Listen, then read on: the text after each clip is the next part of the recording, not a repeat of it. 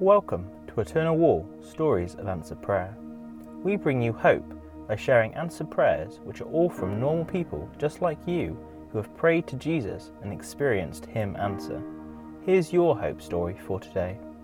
I was the only Christian in my family, and I desperately wanted others to know Jesus, but they were completely closed to hearing about Him. When my dad got cancer, the situation seemed desperate.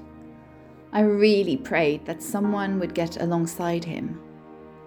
God answered my prayer in unimaginable ways. He sent someone who could really relate to my dad, man to man. 19 days before he died, my dad committed his life to Jesus.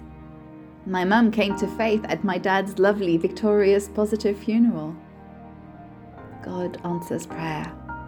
You'll be able to find thousands and thousands of stories like this when you visit the landmark after it opens, because every brick on Eternal Wall will link to a specific answered prayer. Find out more about this incredible project by searching Eternal Wall, and join us to make hope visible by sharing your own answered prayer at eternalwall.org.uk/testimony.